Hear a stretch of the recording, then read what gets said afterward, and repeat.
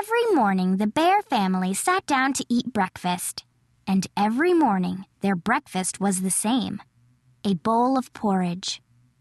But one morning, no one was able to eat any porridge at all. "This porridge is too hot," Papa Bear exclaimed after tasting a bite from his great big bowl.